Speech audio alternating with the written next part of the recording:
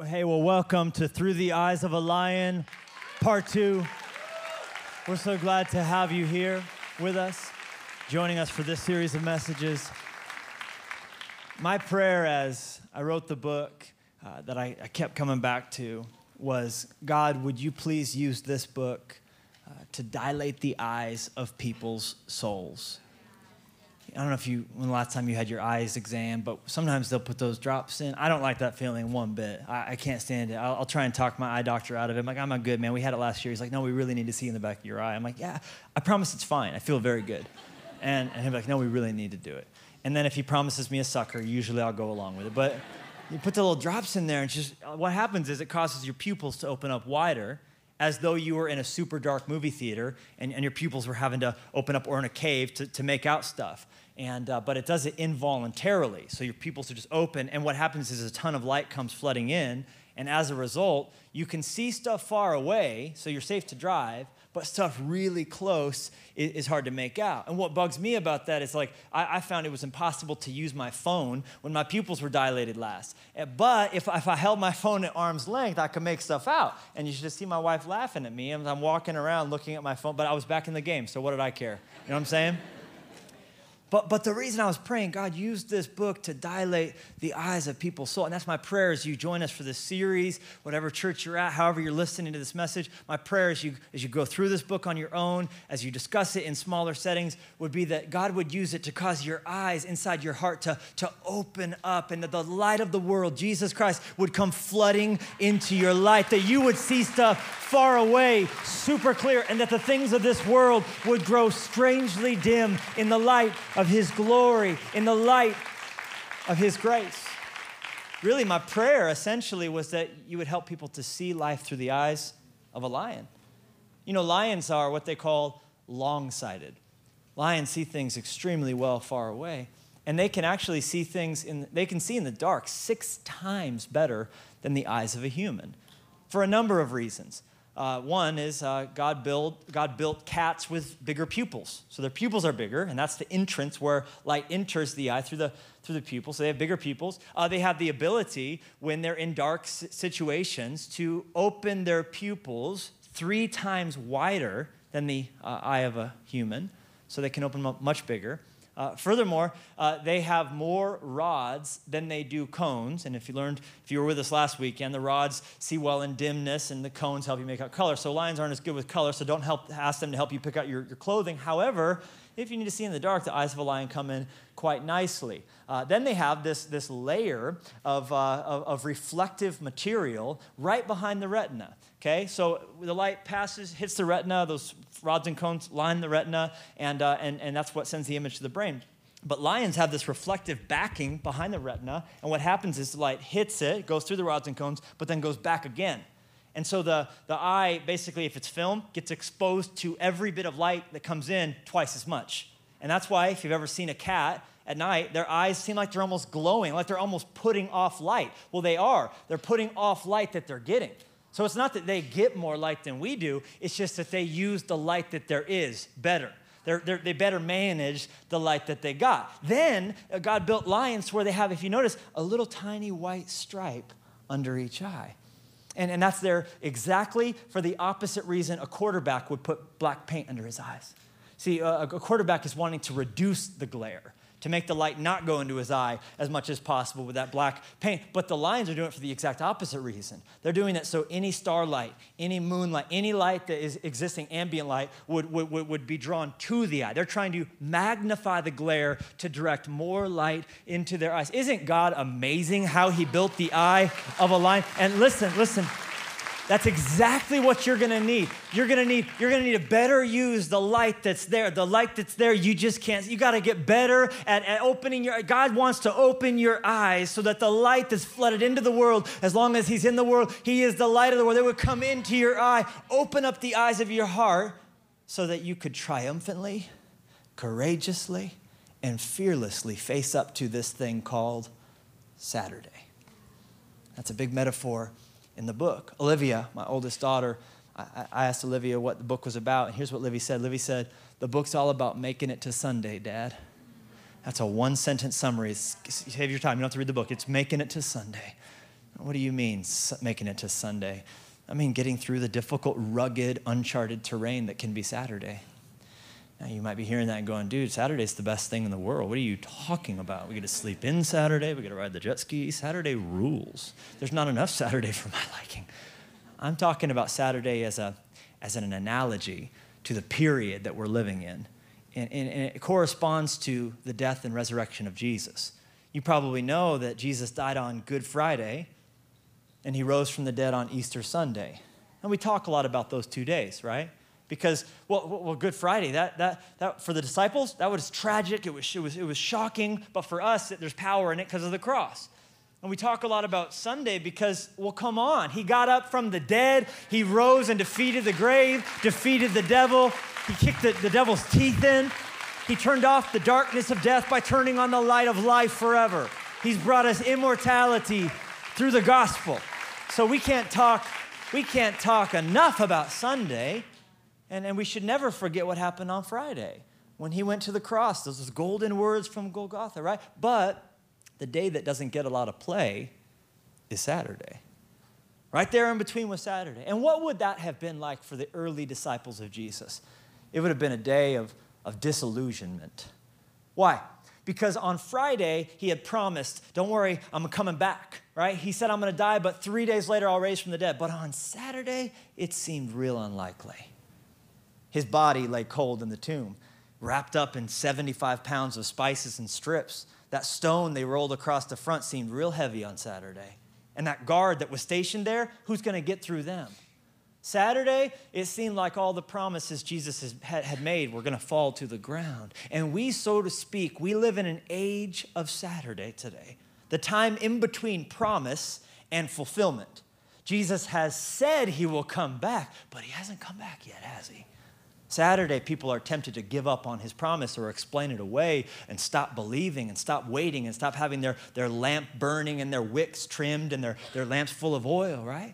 Saturday is the promise of a new body, but right now you're still in that wheelchair. Saturday is the pain's going to end one day, but right now you have chronic pain shooting up your lower back. Saturday is the empty seat at the dinner table. It's the promise that you're going to get to introduce your son to his father one day, but right now it's just stories and pictures and a few videos. Saturday. Saturday's tough stuff, and it's easy to get discouraged. And so if we're going to make it through Saturday, we had better open up wide the pupils of our soul and let a whole bunch of light in. And I want to give you a perspective in this second installment of this series that I believe will help you do just that. I'm calling this message, Standing on Tiptoes at the Edge of Eternity. You like how I acted that out? Standing on tiptoes at the edge of eternity. We're going to learn to lean into the groan. We're going to learn to lean into the groan. If you have a Bible, Romans chapter 8 is where we're going to be. Romans chapter 8. If you're new to church and maybe a buddy just said, hey, we're talking about hope, we're talking about difficult stuff, you've been going through it, and so you came with them, and you're like, I don't have a Bible, I'm going to look out of place. Let me just tell you, we're glad you came. We're glad you're here. You don't need to know where Romans is to fit in. You don't need to own a Bible to be in the in-crowd. We're just glad you're here. We're going to put the verses up on the screen for you, but in just a moment, we're going to jump into Romans chapter 8, verse 18. Are you there? All right. For I consider, Paul says, everyone say for. Everyone say it like you're playing golf. Say for. No, don't say it like that. That'd be weird. It doesn't make any sense. For is just a regular for. I consider that the sufferings of this present time, the sufferings of Saturday, are not worthy to be compared with the glory which shall be revealed in us when Sunday gets here. For the earnest expectation of the creation eagerly waits for the revealing of the sons of God. For the creation was subjected to futility, not willingly, but because of him who subjected it in hope.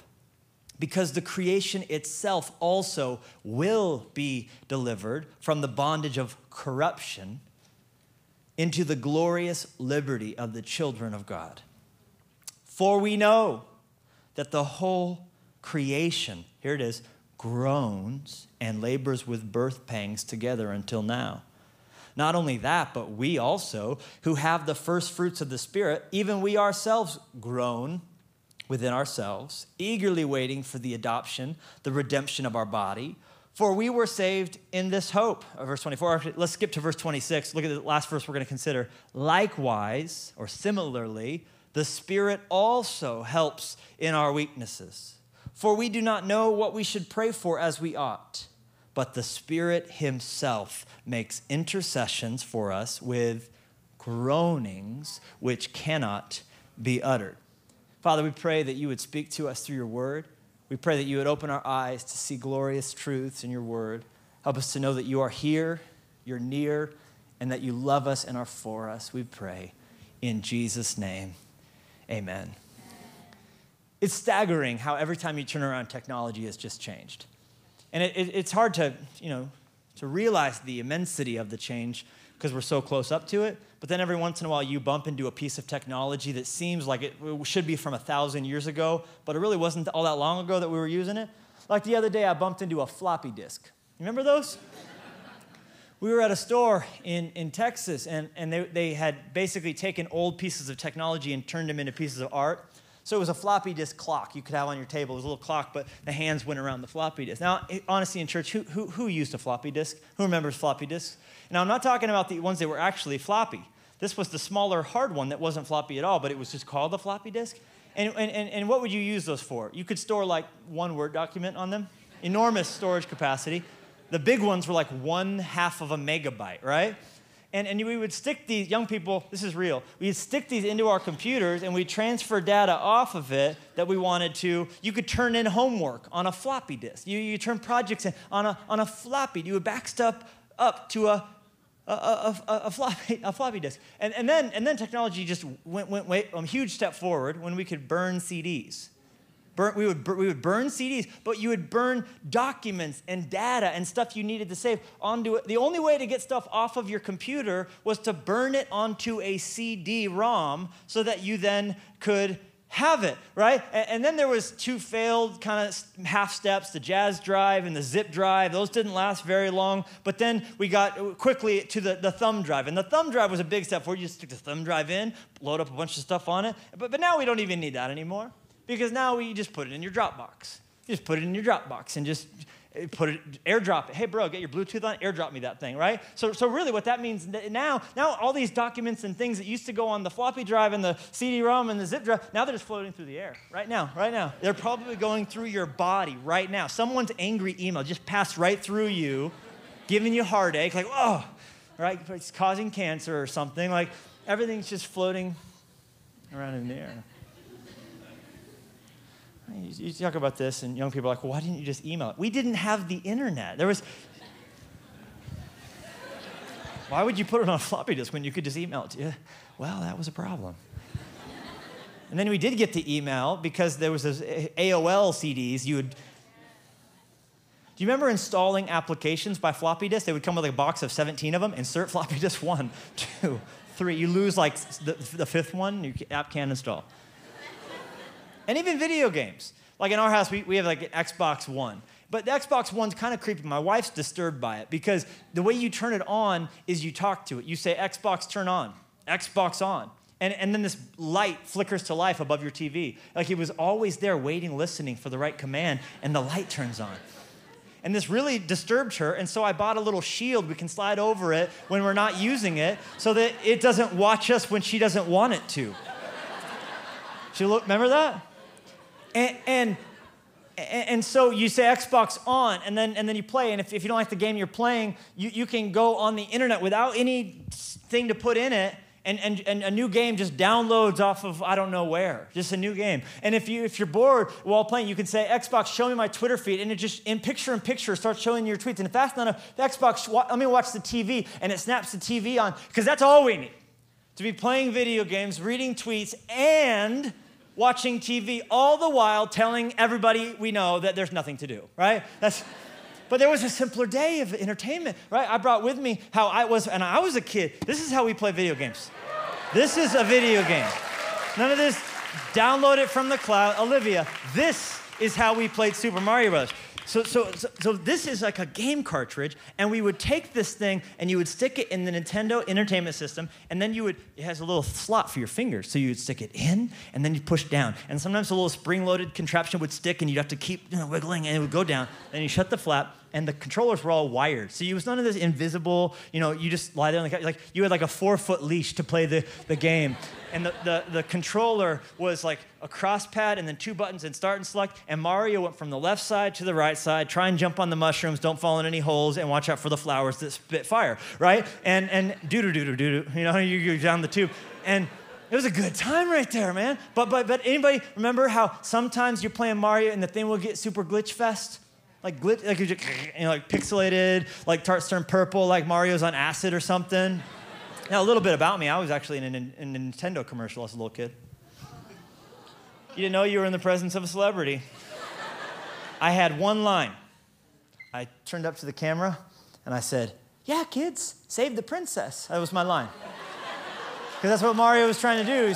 I still got it, watch. "Yeah, kids, save the princess." Save it. Save her.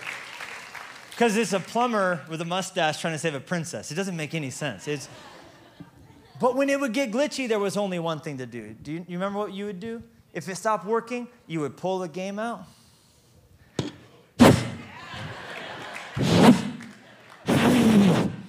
Am I lying? That's how we did it. That's how we fixed it. And then the CDs, when they skip, you go,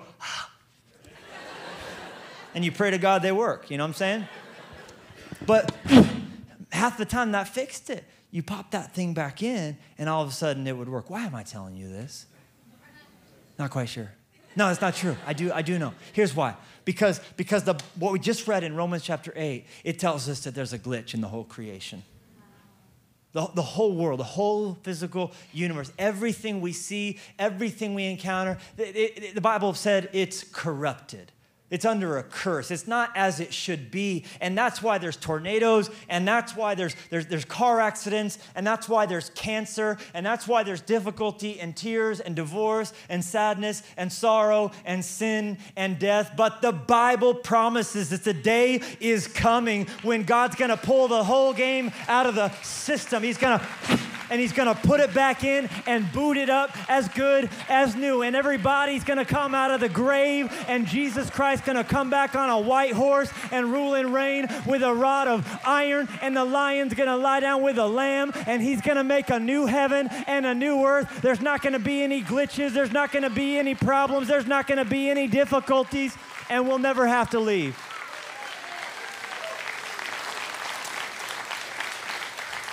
People be talking about who's in the White House. Let me tell you, the solution to the problems that we're facing in this world is the one coming back on the white horse. His name is Jesus. He's faithful and true, and of the increase of his reign there will be no end. All right, so that's what we're longing for. Everyone. That's what we're longing for. And I talk a lot about that in this book, what heaven's really going to be like, because I think we've fallen for a lie about heaven. We've fallen for a myth heaven that does not exist, that's full of chubby, baby, naked angels floating around, and we're sitting on clouds, all of us wearing dresses, right? Just singing hymns that we don't know or like for the rest of eternity. And we're supposed to be excited about that. Anyone want to go to heaven? No. Sounds terrible. Right? Talk about taking the air out of your evangelistic efforts, right? Would you like to go sing Gregorian chants translucently floating around in an opaque body forever, pale and thin? No, I don't even like the harp. What are you talking about? Hey, listen, I've read the whole Bible front to back numerous times. I've never read anything about a chubby baby naked angel ever anywhere, so I don't know where the heck that came from. That's creepy. And so the reason I talk about new heaven, new earth, new bodies, what it's really going to be like there is because incorrect information will fill you with unnecessary fear. But an accurate picture of what Jesus is actually going to do, it will fill your spine with steel. It will give you an unshakable courage and a desire and an expectation and a passion to get to your homeland. But at the end of the day, what's going to make heaven heaven isn't going to be how beautiful it is. It's not going to be golden streets or even flying around on your own personal unicorn, though that's going to be awesome. What's going to make heaven heaven is being with Jesus.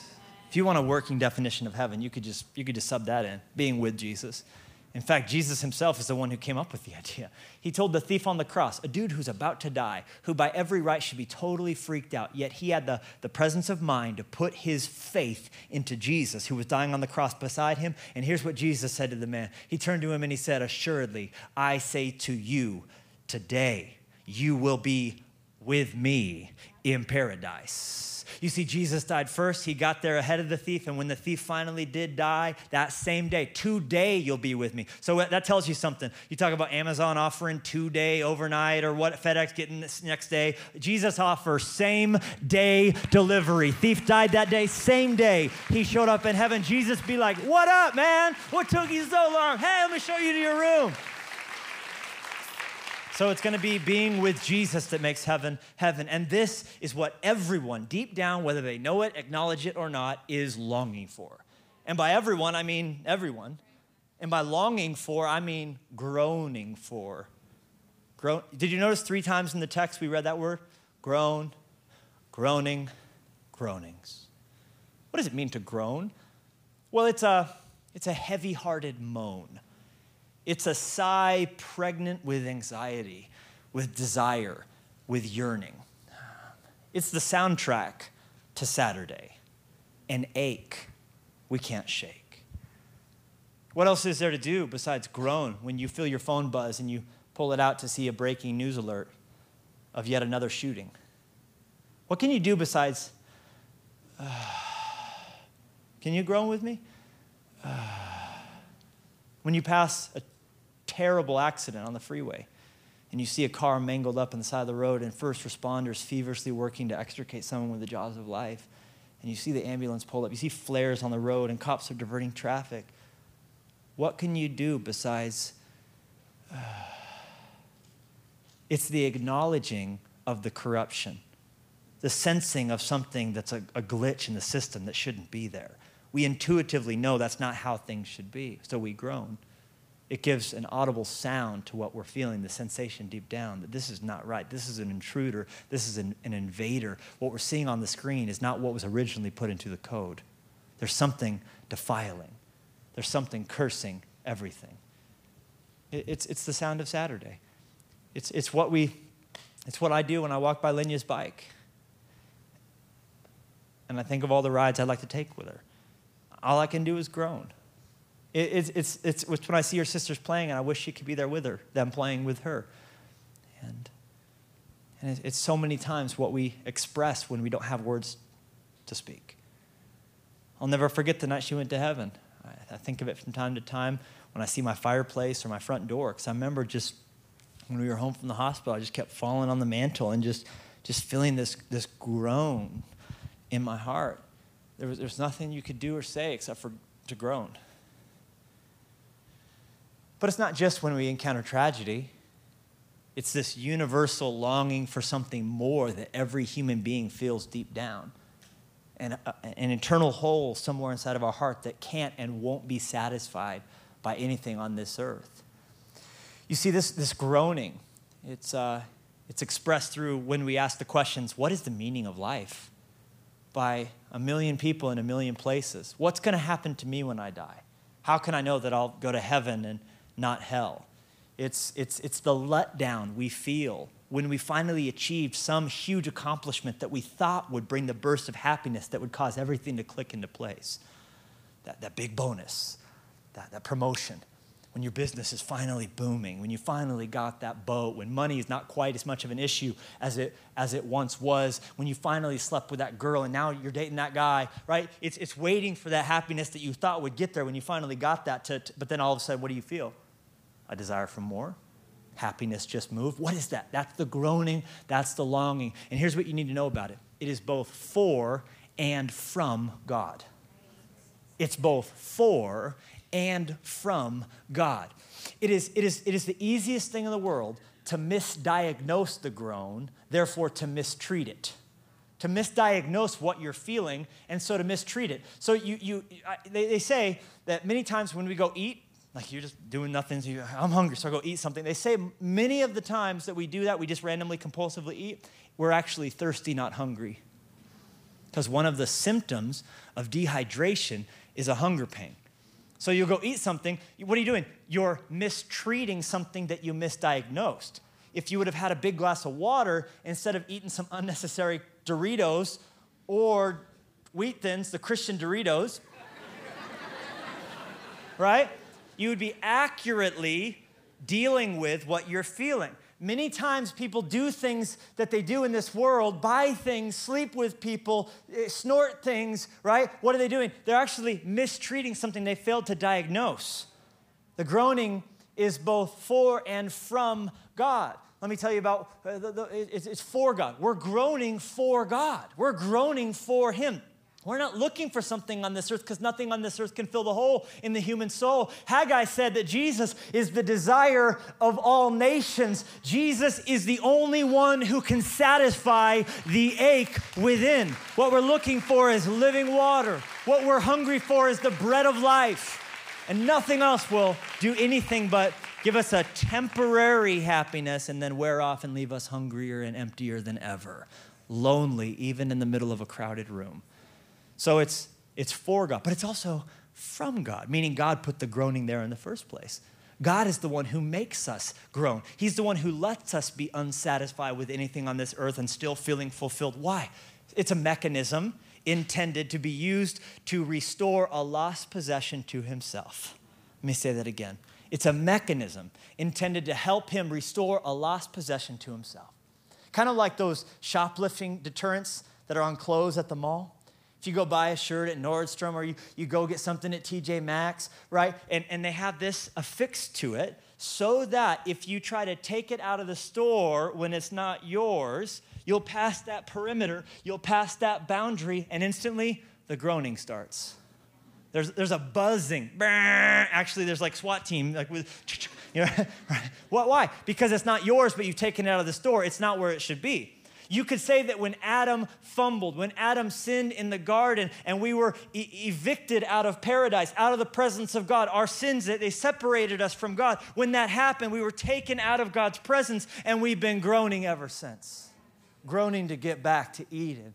Groaning to get back to the presence of God, in whom His presence is fullness of joy, and at His right hand are pleasures evermore. There's a buzzing inside of us, and He put it there so that we would grope and search, and in searching we would find Him, for He is not far from any one of us. It's a mechanism intended for Him to restore the prodigal son, to get that coin back, to find that lost sheep, and to get you back into His arms that you're buzzing for.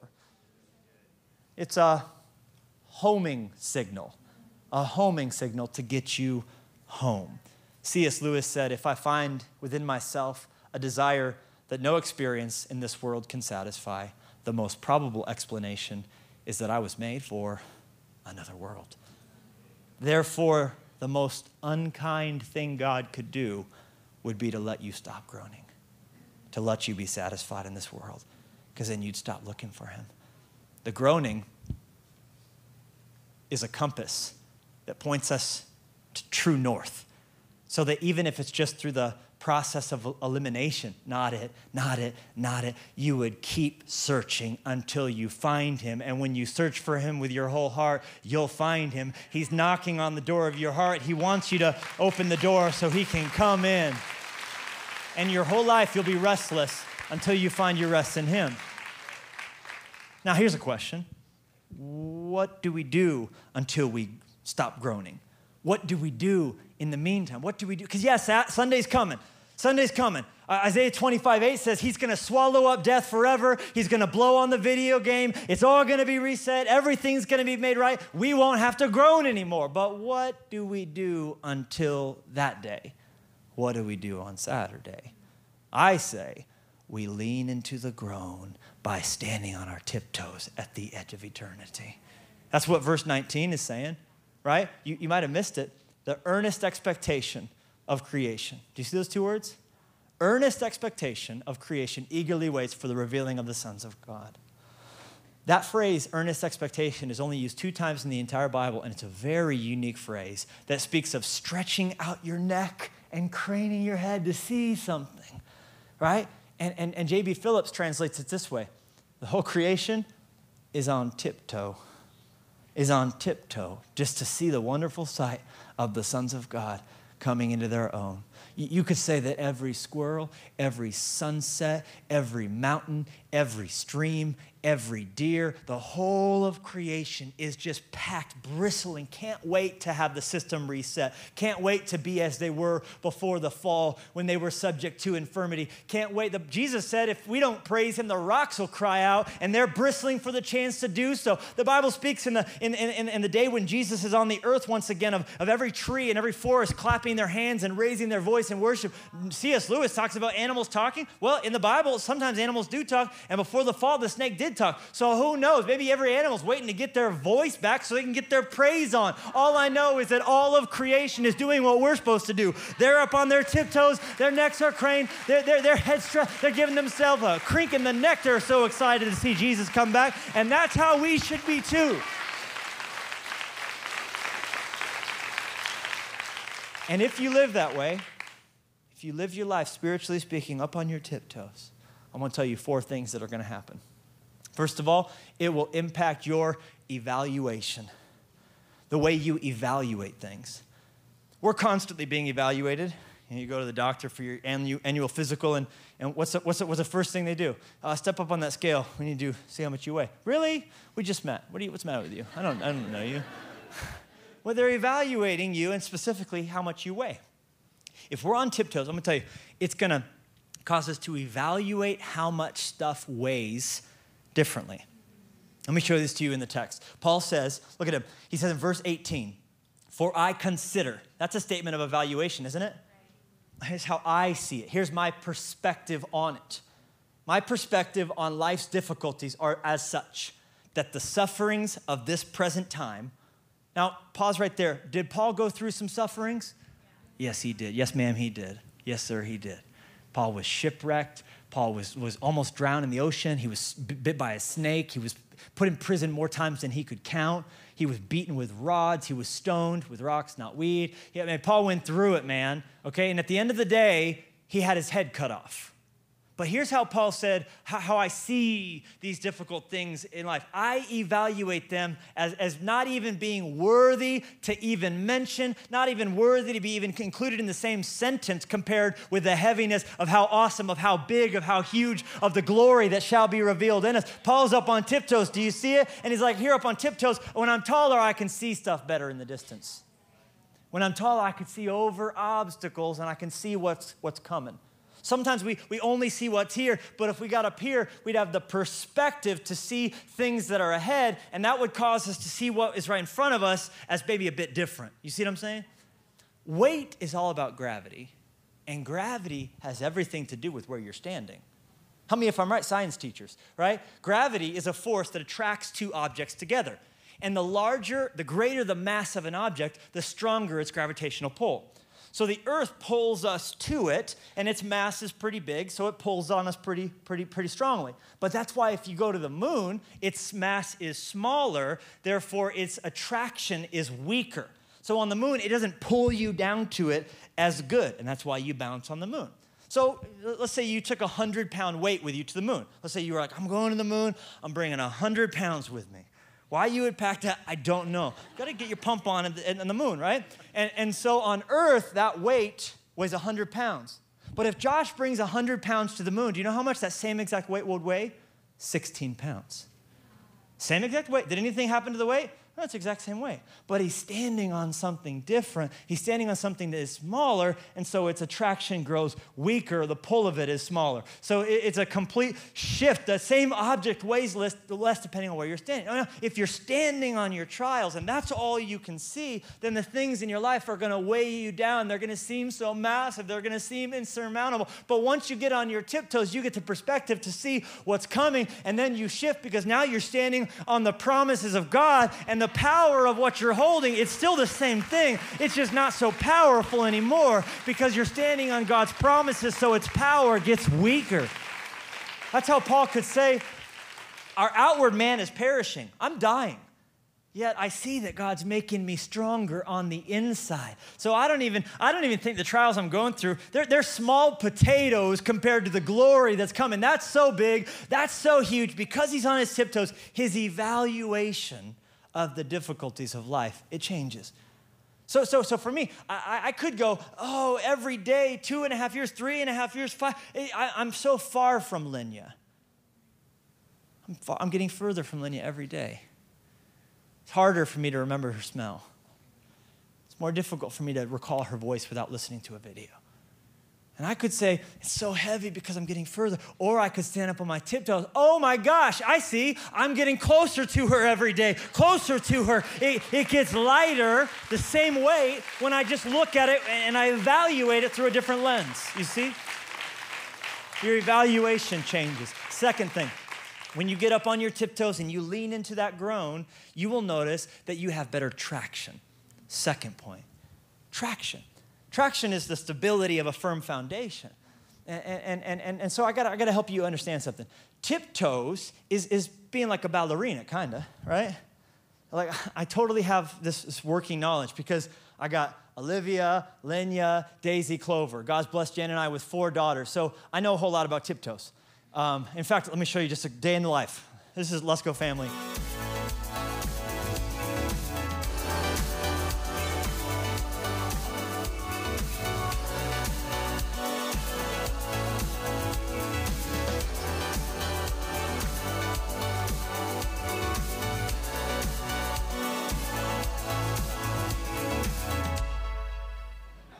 Prancy, dancy, dancy, right? All up on their toes. These girls have never been flat-footed a day in their life.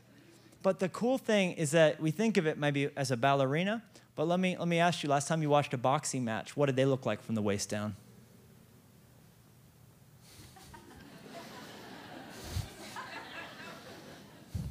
Right? Pretty much it's ballet from the waist down. They're dancing, flies of butterflies, sing like a... Not much of a boxing fan, you can tell. Why do they stand on their toes and not their heels? Because about the worst thing that could happen to someone who knows they're in a fight is to find themselves on their heels. Because they can get you on the heels, they can knock you out, knock you over. Check out 1 Peter 2:11. Beloved, I beg you, as sojourners and pilgrims, abstain from fleshly lusts that war against your soul. Check it. This is a battle. This is a fight. This is a war. The Christian life is not a playground, it's a battleground, and you got an enemy who wants to knock you out, so you need traction. He wants to get you on your heels so he can knock you over with temptation to live for this world and this world alone, but you fight against that by what? Popping up on your toes, seeing what's to come, and realizing, I'm a pilgrim, I'm a sojourner. The way you fight against the lust that war against your soul is by waking up every day like my wife Jenny does and saying to yourself, I seek a homeland. She put it on the wall. She can't help. It's the first thing she sees after she sees me and tells me that I'm the greatest husband that's ever, and brings me breakfast in bed. She then says to herself, I seek a homeland. And what is she doing by reminding herself that heaven is her home and she's just here as a pilgrim, here just passing through? It puts herself up on her tiptoes all day, and it gives her traction and makes her more difficult for the enemy to knock down. So you got to get up on your toes and say to yourself each day, I seek a homeland. It will get you off of your heels onto your toes. Second thing it's going to give you, who needs some traction? It's going to give it to you if you lean into the groan. Evaluation. Traction. Third, it's going to prepare you for action. It's going to prepare you for action. When I was a little kid, my parents made me take tennis lessons, and I hated it at the time, but for this sermon and this sermon alone, I'm thankful for it. I remember my coach, one of the first things they told us was ready position. Anybody remember ready position? Ready position looks like this. Now, feet kind of shoulder width apart, and you're bouncing back and forth on the balls of your feet, and your racket's not down here, and it's not up here. This is how you receive a serve. You stand there in ready position. Why? Because if the ball comes over here, if I'm like this, I can get there. If the ball comes back there, I can back up real quick. If the ball's right up at the net, I can rush to the net. If I'm at my ready position on my toes, I can get to wherever the ball goes, wherever I need to be. But if I'm standing there flat-footed, I'm going to have something sail right past me that I was meant to get, that I was meant to return. Check this out. On this journey of faith, we're not just waiting to get to heaven. We're here as ambassadors on a mission, pilgrims on a mission. We represent our homeland. He put us here to reach out to people. We are deputized, and we have the authority to offer full-fledged citizenship, brand new life, total forgiveness and peace with God. You are destined for impact. You're a chosen generation. You're a royal priesthood. You're God's peculiar people, a holy nation. He wants you to be used. There's balls all the time coming around you. He wants you to be able to get to that. That one's for me. That one's for me. I'm a banker. That's my platform. It's my arena. This is my someone comes in. you're going to get loved on. They're going to be treated as I'm a waitress. I got that one. I got that one. I'm a mom. Those kids are mine. I'm going to reach out to these kids right here. I'm going to show them. You see what I'm saying? And when you're on your toes, you're not going to miss valuable opportunities. These balls that come by, you're going to be ready to pounce and not miss a single occasion. This was Abraham's secret. Abraham was used by God probably as much or more as anyone in the entire Bible, right? And every single believer who's ever existed has Abraham to thank because he's the father of everyone who would believe. God used him hugely. How did it work? Let me show you. Hebrews 11, verse 9 and 10. It says, even when he reached the land God promised him, he lived there by faith, for he was like a foreigner living in tents, and so did Isaac and Jacob, who inherited the same promise.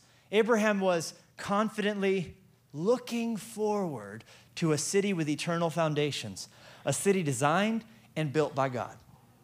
God called him to do something that was crazy at the time, something that was difficult at the time, something that didn't make any sense. And everything he did that ended up being a blessing to every single person who ever lived, it was all done looking forward past what he was doing onto what was to come. So when you look at your life, and maybe sometimes you're going to do some things and be called to do some things that are difficult for you in the moment that don't make necessarily great sense, but when you do so looking forward expectantly to a city whose builder and maker is God, and you don't just look at this world and you don't just look at people as people, but you see them as someone that Jesus shed his blood to save, that God wants to use. You're going to go to work every day with a different lens on your eyes. You're going to be up on tiptoes so you're ready to pounce. And even when it hurts, you're going to be prepared to let God use your pain as a microphone to reach out to people in different places. And he'll bless you as he blesses them through you. I got one last thing. Our evaluation changes. Our traction changes. The way we're prepared for action, that's amazing. Last thing, when you stand up on your toes, it gives you new elevation. New elevation, right? Why? Because when you're standing on your toes, something weird happens to your body. You get taller. Like I'm 5'10" and a half. I didn't say that like excited about it. I always wanted to be 6 foot. I have 3 siblings that are 6 foot plus. And I always was just waiting for the day when my turn was going to come. You know? And my growth spurt came and went, and 6 foot did not. And so I'm 5'10" and a half. I've never met anybody tell me that they're 6 foot and a half. And if I was 6 foot and a half, I probably wouldn't tell you either. Because I'd just be like, I'm 6 foot. Can you imagine how big this church would be if I was 6 foot? Can you imagine how much better life would go if no, I'm just playing. You know, you think of stuff. If only I had a brain, right? But when I get up on my toes, I'm probably 6 foot and a half. Right? Do you know the definition of elevation? Height above sea level. Hang on to that. We're going to come back to that in 1 second. I need to tell you about someone else who groans. I told you that creation groans. I told you that universally every person groans. But now you need to know that God groans too. Look what the text says about the Holy Spirit. The Holy Spirit himself groans in our hearts.